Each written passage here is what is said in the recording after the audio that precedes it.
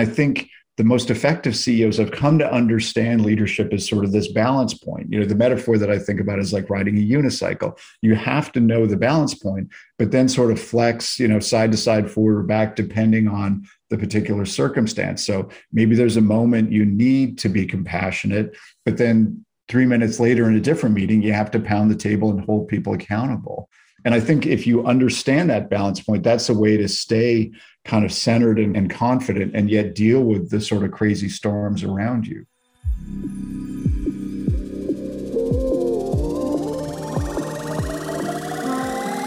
Plug into the minds of the world's cutting-edge innovators, visionaries, and thought leaders, rewriting the rules of high performance at work.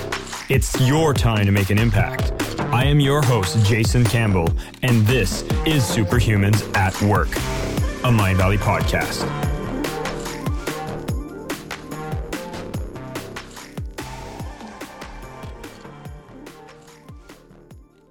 Welcome to Superhumans at Work by Mindvalley. I'm your host, Jason Mark Campbell, and before we get started, tell me, if you could change anything in your life, what would it be? Would it be your body, your career, your relationships? Thankfully, you don't have to choose. As a Mindvalley member, you'll get instant access to the wisdom of world-class personal growth teachers and programs that can evolve you in every way for just $2 a day. Are you ready to make a change? Start transforming your life today at mindvalley.com/superhuman. Hi, everybody. This is Jason Mark Campbell. Welcome back to Superhumans at Work. I have an incredible individual, a fellow Canadian as well, joining me today, who's an executive leadership expert.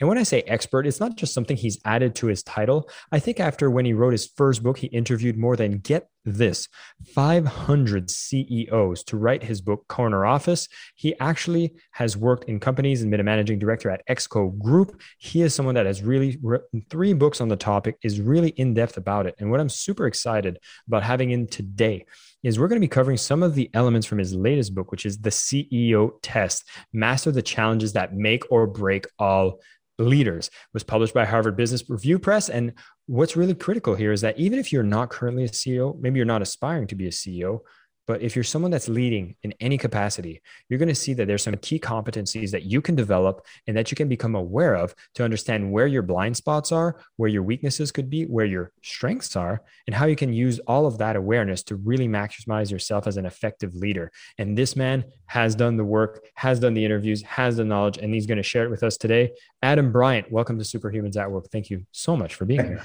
Great. Thanks so much, Jason. Appreciate it. I'm really excited about this, if you couldn't tell already, but I find the title itself is very fascinating, right? You call it the CEO test.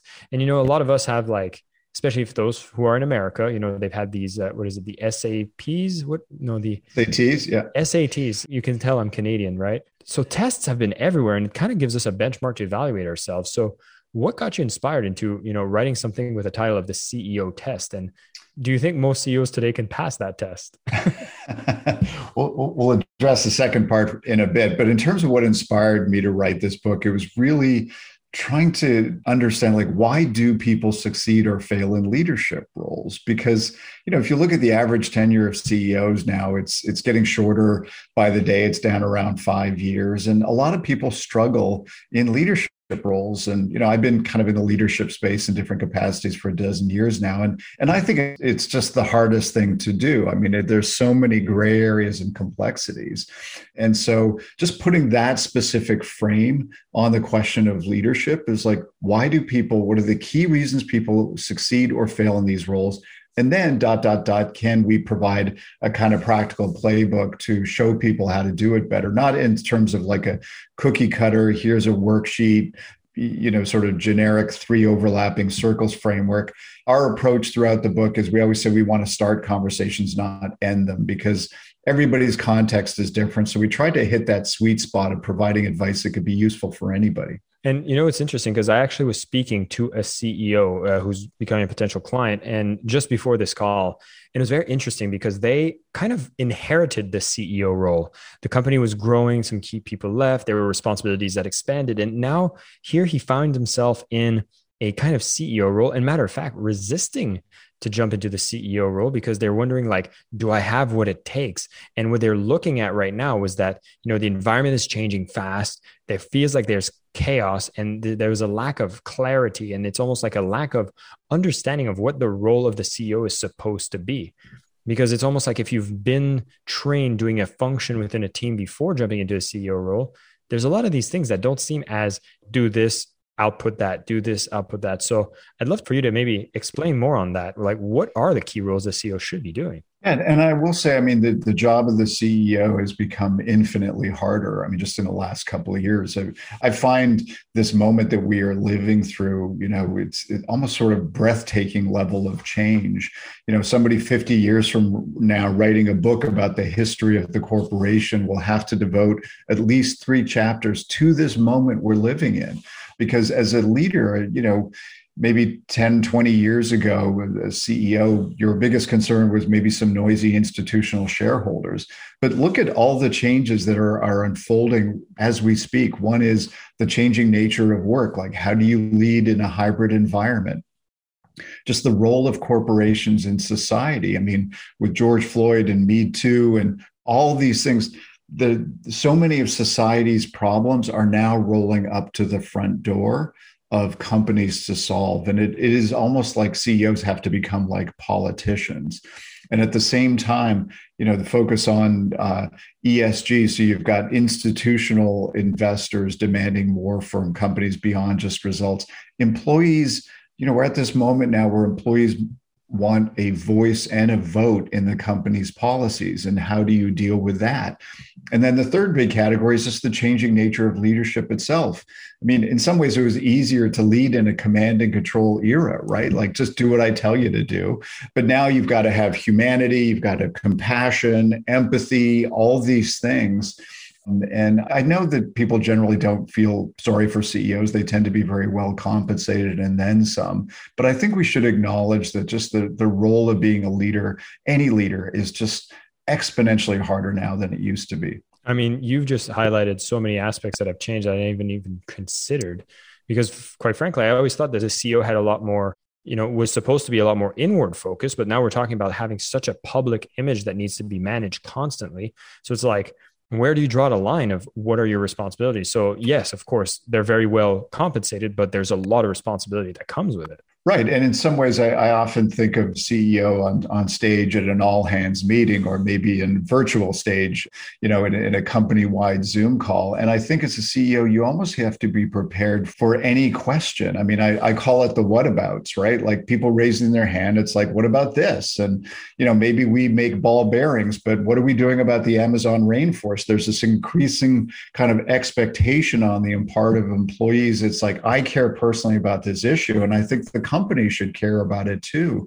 And so you have to be prepared as a CEO to deal with that. And the most kind of proactive, forward-thinking CEOs that I've talked to, they are very intentional about saying, you know what, as an organization, yes, we have to deliver returns for investors, but we also have to stand for something. And maybe it's 2 issues, maybe it's 3 issues, but they will pick issues and say, this is what we stand for. And these are the actions that we're going to take to back up those words. We're going to invest in those. These things are what we stand for. And by the way, Jason, if you don't like them, you can go work somewhere else, because it sort of cuts through that sort of what about noise and just say, look, this is who we are. I know there's a million issues out there in society. We can't deal with all of them. We're focusing on these ones. And again, if you don't agree with those, we invite you to go work somewhere else. So I think that's the only way to navigate that particular challenge. Well, with your permission, I'd love to jump into one of those key kind of test questions that relate very close to that. And it's this whole aspect of having the importance of a culture in the workplace. And I feel like that probably falls within the responsibility of a CEO, but it's, there's been the culture word has been thrown around so many times. And it's almost like, yeah, we have a culture. Look, we have a pool table. We can play ping pong. We have a beer on tap and a chef. And it's like, people highlight culture as like the Google perks that kind of make the headlines, but I'd be curious to know, like, what really is a culture that a CEO needs to nurture, and like, how do they make that real? Your point is well taken. I mean, the word culture is super amorphous and fuzzy, and people define it different ways. And I often think about it in terms of, the basic building blocks for a lot of companies when they think about our culture is, there's the mission, vision, purpose statement, right? That's kind of one exercise, very high altitude. Sometimes it defaults to, stuff that you can make fun of on shows like HBO Silicon Valley, where everybody says, we want to make the world a better place, right? But that's like one exercise. The other key exercise is we're going to go develop a list of values, right? The norms and behaviors that are important to us here. And I always like to frame things in terms of like, well, what's the bad movie version of that? What's the good movie version of that? The bad movie version is just, people get together an offsite and they just come up with a bunch of generic words, right? Like excellence and integrity and passion. And they put them on your employee badge on the wall in the headquarters foyer, and nobody ever talks about them again. And what's really dangerous is that if you see the high performing jerk getting ahead, behaving in ways that directly contradict the values, then that's going to make everybody cynical, right? So that's the bad movie version. The good movie version is that you're incredibly intentional about coming up with concrete behaviors that you expect of people. And ideally, they feel unique to your organization, like they kind of capture the DNA of your company, and that, everybody gets what they are, what's expected, and then you reinforce them at every touch point in the employee experience. So hiring, onboarding, quarterly annual awards, firing, just so that people get, these guardrails are real. And I will tell you, I'm having interviewed now like more than 700 CEOs, often talking about culture. I've looked at a lot of these lists. I will share with you my favorite all-time value, which is the company that we go deep on a case study in the book is Twilio. They're a cloud communications company in Silicon Valley. And they've got a list of, I think, 10 values. One of them is called Draw the Owl. And the backstory on this is like years ago, this meme popped up on the internet. It's this sort of 2-panel thing about how to draw an owl. And in the first panel, it says draw 3 circles, and it's 3 overlapping circles. And in the next panel, it says draw the rest of the owl. And it's a fully rendered owl. And there's a curse word in the middle of that, draw the rest of the owl.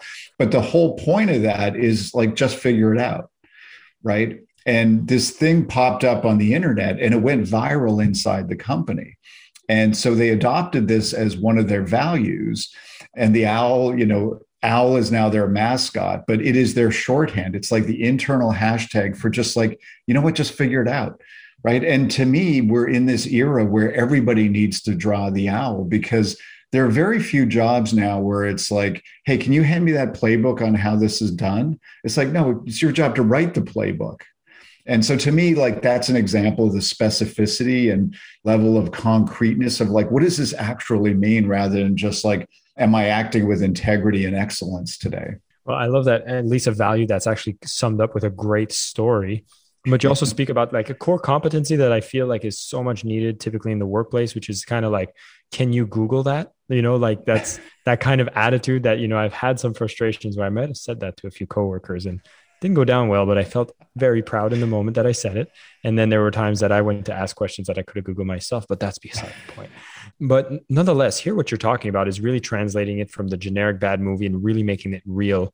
And I think it's beyond just doing those exercises. You need to kind of enforce it. And that happens through every behavior, because I would assume the culture is going to take on a lot of the behaviors of the CEO, because they're basically the ones to signal the culture, isn't it? Certainly. The tone is always set at the top. And I think the best leaders, even if they've come into a company that they haven't started, they find some way to tie a personal story back to, even the pre-existing company's values, but just to sort of say why this is important to me, because we're wired as human beings to communicate through stories, right? And it's those stories, especially if you can recall something earlier in your life, that as a leader, you can sort of send a signal. It's like, this is really important to me. And this is how I've lived that value.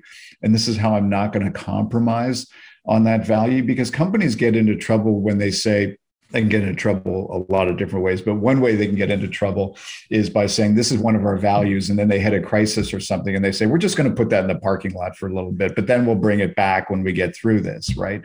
So there has to be this sense of like, those guardrails of behavior, they're like very thick and it's very heavy concrete, and they're not going to change. And as far as a personality, like if I'm going through a CEO test example, such as your book, what would be a litmus of like a CEO? Basically, you need to have a lot of, because you're going to be faced with 1,000 decisions, and then you're going to have some decisions that might be easier to make if you didn't follow what the culture rule book kind of says.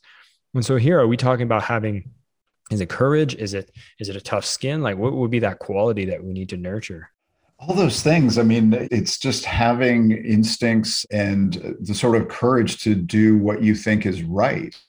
If you're in an actual leadership position, if you're a manager, maybe you're having to follow the sort of company's policies, but you're in those decisions.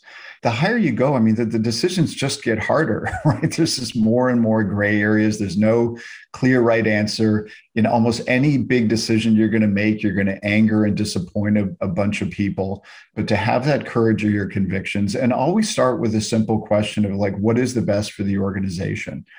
You need to recognize that leadership is not a popularity contest, and you have to be okay with that. And I also think part of having the right temperament for being a leader is to be able to compartmentalize. I'm not sure we talk enough about this in society, but some people, there is a sweet spot there because you have to have like humanity and compassion and empathy and all those things, but you can't have too much of that because it's just going to chew you up inside making those tough decisions.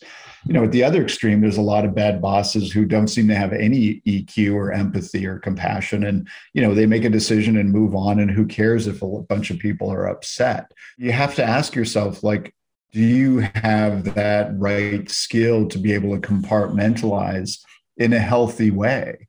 And I've seen people who, are on either extreme. And I was a manager for 14 years. I probably skewed a little too much on this kind of empathy side. And I wish I was almost better at compartmentalizing. I think it's pretty clear if you're somebody that's going more on the scale of being like a bad boss. I guess the side effect of that is you might have like disengaged employees. They don't trust you. They don't relate to you. When you're a little more on the other side, where you're maybe showing a bit too empathy, what happens? Do you have more complacency in the culture? Like what would happen? To me, and again, having sort of lived this myself, is sometimes it's very easy. I'm kind of a fixer personality by nature. It's like I want to help people. And so when it was very easy for a meeting with an employee to start getting into areas that I probably just should have held back and seen it more through the clinical lens of like performance, because I'm at a point in life where I really like sentences that begin with there's only two kinds of, whether it's two kinds of companies, two kinds of employees, two kinds of people. But I do think there's a good framework to understand about there's two kinds of managers or leaders. And the categories that I've seen myself and heard about, I think you can put leaders generally in two camps. One that are kind of more self-centered, right? Where, they see their employees really just as assets to help them achieve their goals so that they can get promoted, right? It's like, in effect, they see their employees like, what are you going to do for me? And I think the better bosses sort of say, well, what am I going to do for you? And they're much more selfless. And, I think part of making good on that promise is like, I see a trajectory for you that you might not even see yourself, right? Like I see this amazing potential and I feel like it's my job to unlock that. It's much easier, and much more efficient to be a bad boss, in all honesty, right? Like if you spend zero time asking people, how are you doing? And, having those conversations, you can save a tremendous amount of time. I mean, it's a great productivity hack to be a bad boss because, investing in employees does take a lot of time and a lot of conversations and stuff. But again, everything is the sweet spot, right? Like what's the right amount? You kind of have to decide that for yourself. Before we continue, I just want to tell you a little bit about Mindvalley membership. For all of you personal development junkies like me out there, growing in one area of your life just isn't enough. And that's why we made Mindvalley membership, to bring you the best personal growth programs on the planet so you can evolve every day in every way. Whether you want to get crazy fit, build a business, or manifest more money in your life, there's a quest for that. And now you can access every single one for just $2 a day. So if you're striving to become the best self and live the life you deserve, try out Mindvalley membership at mindvalley.com/superhuman. I mean, I've had times that I've kind of rejected my own leadership responsibilities because I didn't want to deal with a person. And I started relying more on just outsourcing so I could have standard operating procedures as opposed to emotional management.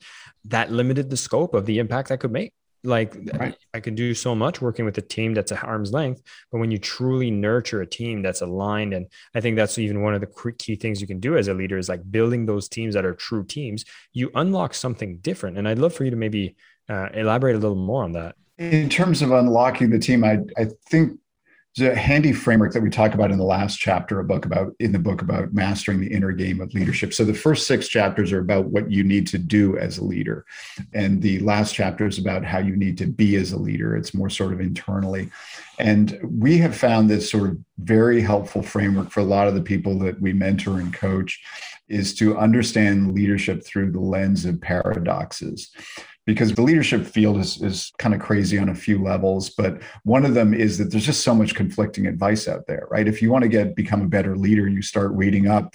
It's like somebody's going to tell you, you got to act with a lot of urgency. It's like, yeah, but you got to be patient too. And you got to be compassionate and hold people accountable. You got to lead from the front, no lead from the back. It's like, you can make yourself crazy. And just wondering, well, which one is it? Is it this or that? And the key insight around paradox is to understand that all those contradictions are in fact and constructs, not or constructs. It is both of those things. And if anything that's challenging about leadership, I think you can set up in your mind like as a pair, right? As that contradiction, and put the word and in the middle of it.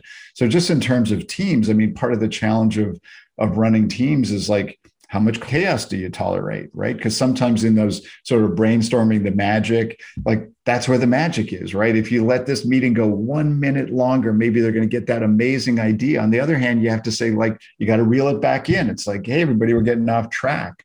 And just to sort of see every problem through that lens of paradoxes, because I will say I've done almost every one of my interviews in person, and I've often been struck by the look in the eyes of the CEOs that I've interviewed. And so many of them seem calm and confident, not arrogant, but just calm and confident. And I've always wondered, like, how do you get to that place? Because to be a CEO, you've got literally 100 things coming at you, every single minute from all different directions. And so how do you stay calm and confident in the middle of that? And I think the most effective CEOs have come to understand leadership as sort of this balance point. The metaphor that I think about is like riding a unicycle. You have to know the balance point, but then sort of flex, side to side, forward or back, depending on the particular circumstance. So maybe there's a moment you need to be compassionate, but then 3 minutes later in a different meeting, you have to pound the table and hold people accountable. And I think if you understand that balance point, that's a way to stay kind of centered and confident, and yet deal with the sort of crazy storms around you. What I really like about what you're teaching here, Adam, is that I've interviewed a few people that, speak of leadership, that have written some leadership books. And it seems like there's a big lean towards a lot of the modern kind of values of leadership. And, to put that in a framework, I find it's very interesting. I'm studying a quest we have at Mindvalley with an author called Ken Wilber. He speaks about integral theory. And he speaks about like the postmodern kind of egalitarian equality being big values. And a lot of them speak about this leadership being like, a difference between a leader and a boss. And the boss aspect of leadership is kind of being thrown out the table, like throw the baby with the bathwater. And what I really love what you're explaining here is that no, there's a lot of good that comes from a lot of these traditional frameworks. There's a lot of new frameworks, which are amazing. And speaking of that paradox and the balance, I think actually makes it very comprehensive for people to understand what it takes. The thing about being a boss and a leader or manager, and I've heard this from so many people, CEOs who have sort of shared their early stories with me. And, they say, yeah, before I became a boss, it's like, how hard can this be? Right.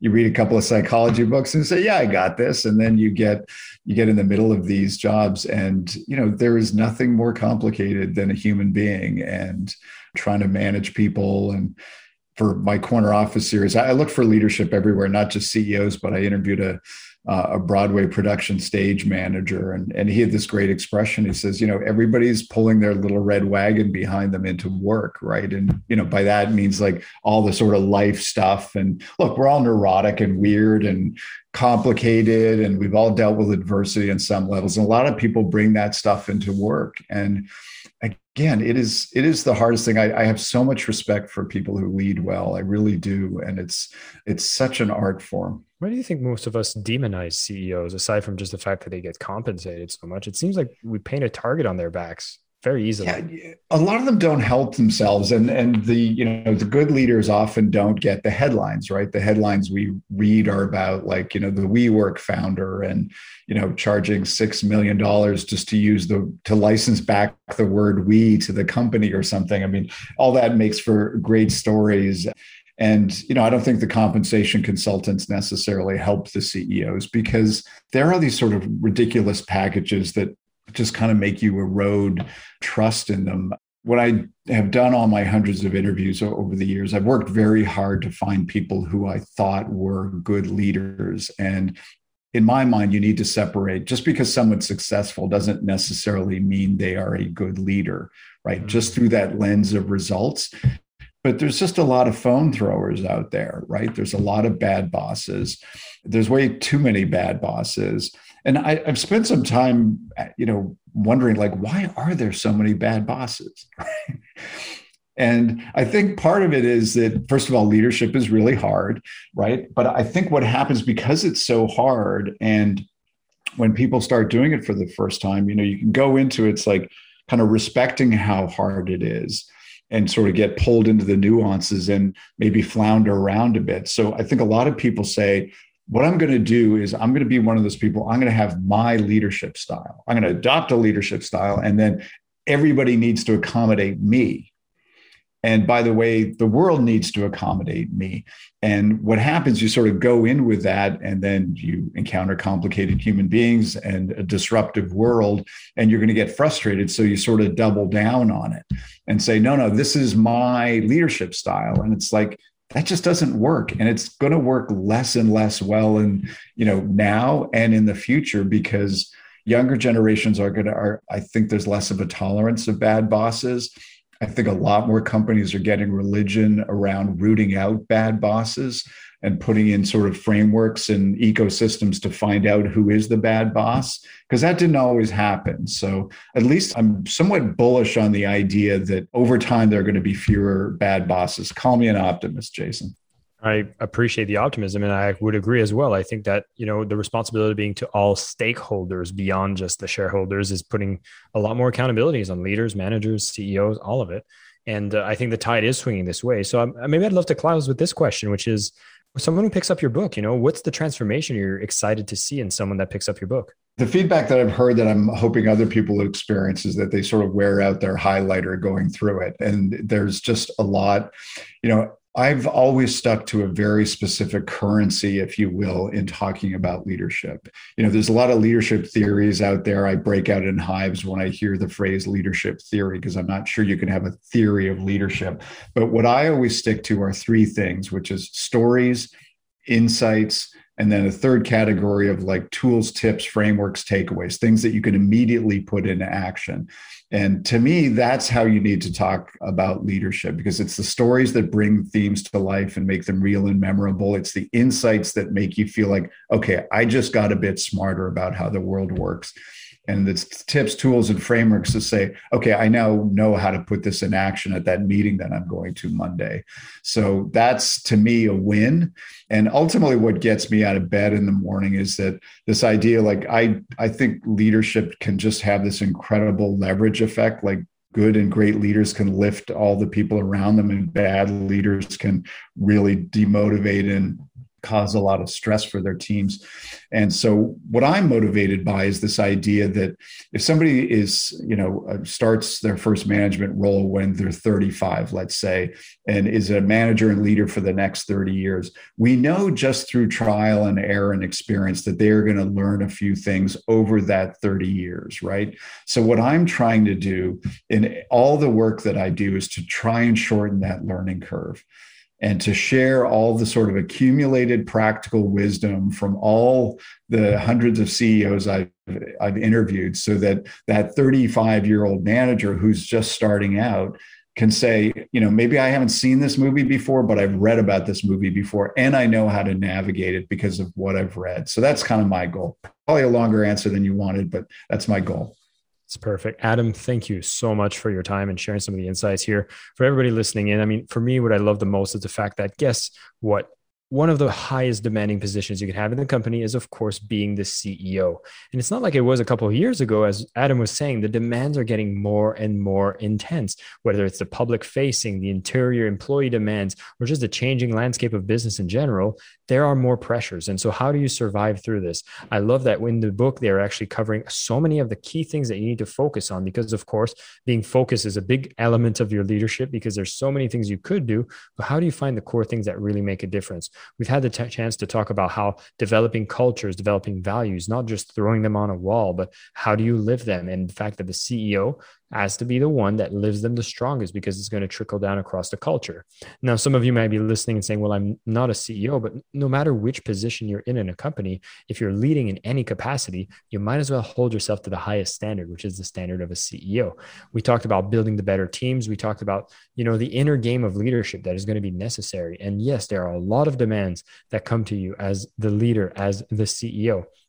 But being able to truly listen, build the right teams, being able to lead through that transformation and building an incredible culture are some of the core things that you need to be doing. And when you do it with excellence, we're going to see that organizations get to thrive, survive, and we have more and more mature organizations that are going to be more responsible for things in our society.